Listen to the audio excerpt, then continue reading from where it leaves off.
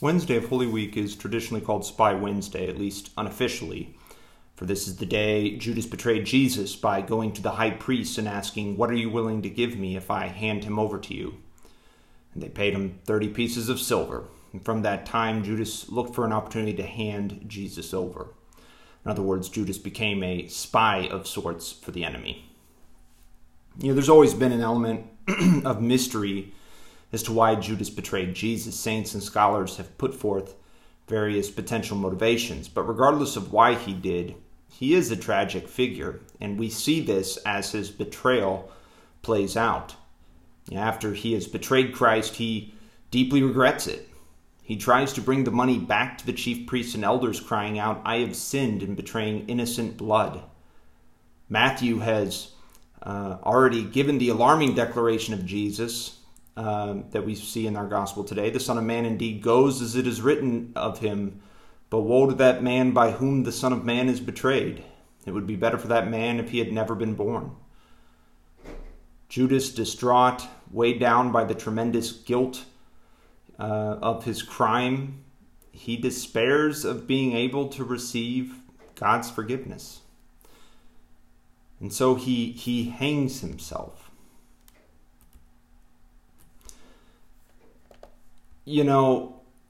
There is one truth we must never forget. It is a truth expressed simply in the rule of St. Benedict, among other places, and it's this: never despair of God's mercy. Yes, our Lord respects our freedom, even if we're going to abuse that freedom by betraying him in serious sin. Yet nonetheless, like the father of the prodigal son, he awaits our repentance. The Lord is kind and merciful, slow to anger and rich in compassion. Now, Judas, of course, isn't the only betrayer of Christ in Holy Week. St. Peter the Apostle, the first pope, also betrays Christ by denying him 3 times. Actually, I think we overlook Peter's betrayal, or minimize it, or think it's not as bad as what Judas did. But if we read the gospel account of it, Matthew 26, beginning with verse 69, we see the gravity of what Peter did. So beginning with verse 69, we read, "One of the maids came over to him and said, 'You too were with Jesus, the Galilean.' But he denied it in front of everyone, saying, 'I do not know what you're talking about.'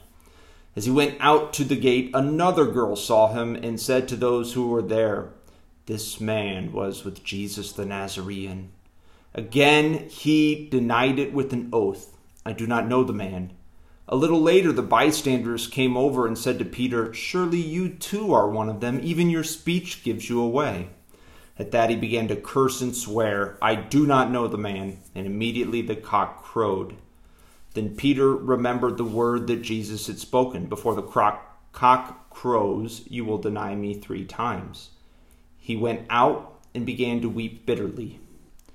2 things about Peter's denial. First, he didn't simply lie and deny Christ. Notice the second time he denies Christ, it says he denied it with an oath.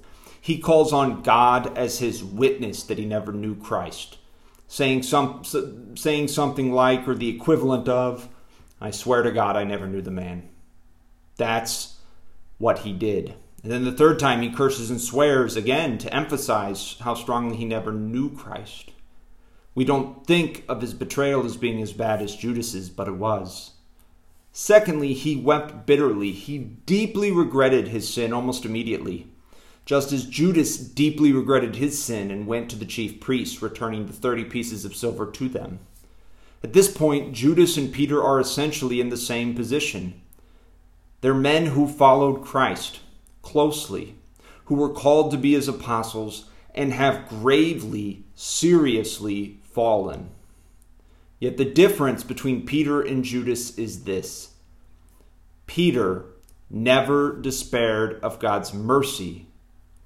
Peter went on to receive Jesus' forgiveness for his sins and to be a great saint and a martyr at that, to faithfully preach his gospel for the next 30 plus years. He never did, all because he never despaired of God's mercy. No sin is stronger than God's mercy. No number of sins is beyond his power to forgive.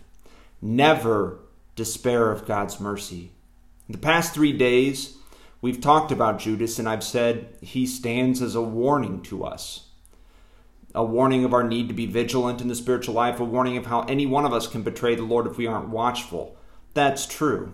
But above all of that, the first way, the primary way Judas is a warning for us is that we must never despair of God's mercy. The Lord is kind and merciful, slow to anger and rich in compassion. Let us never forget that, and let us always be quick to repent and turn to the Lord to receive his mercy and forgiveness for our sins.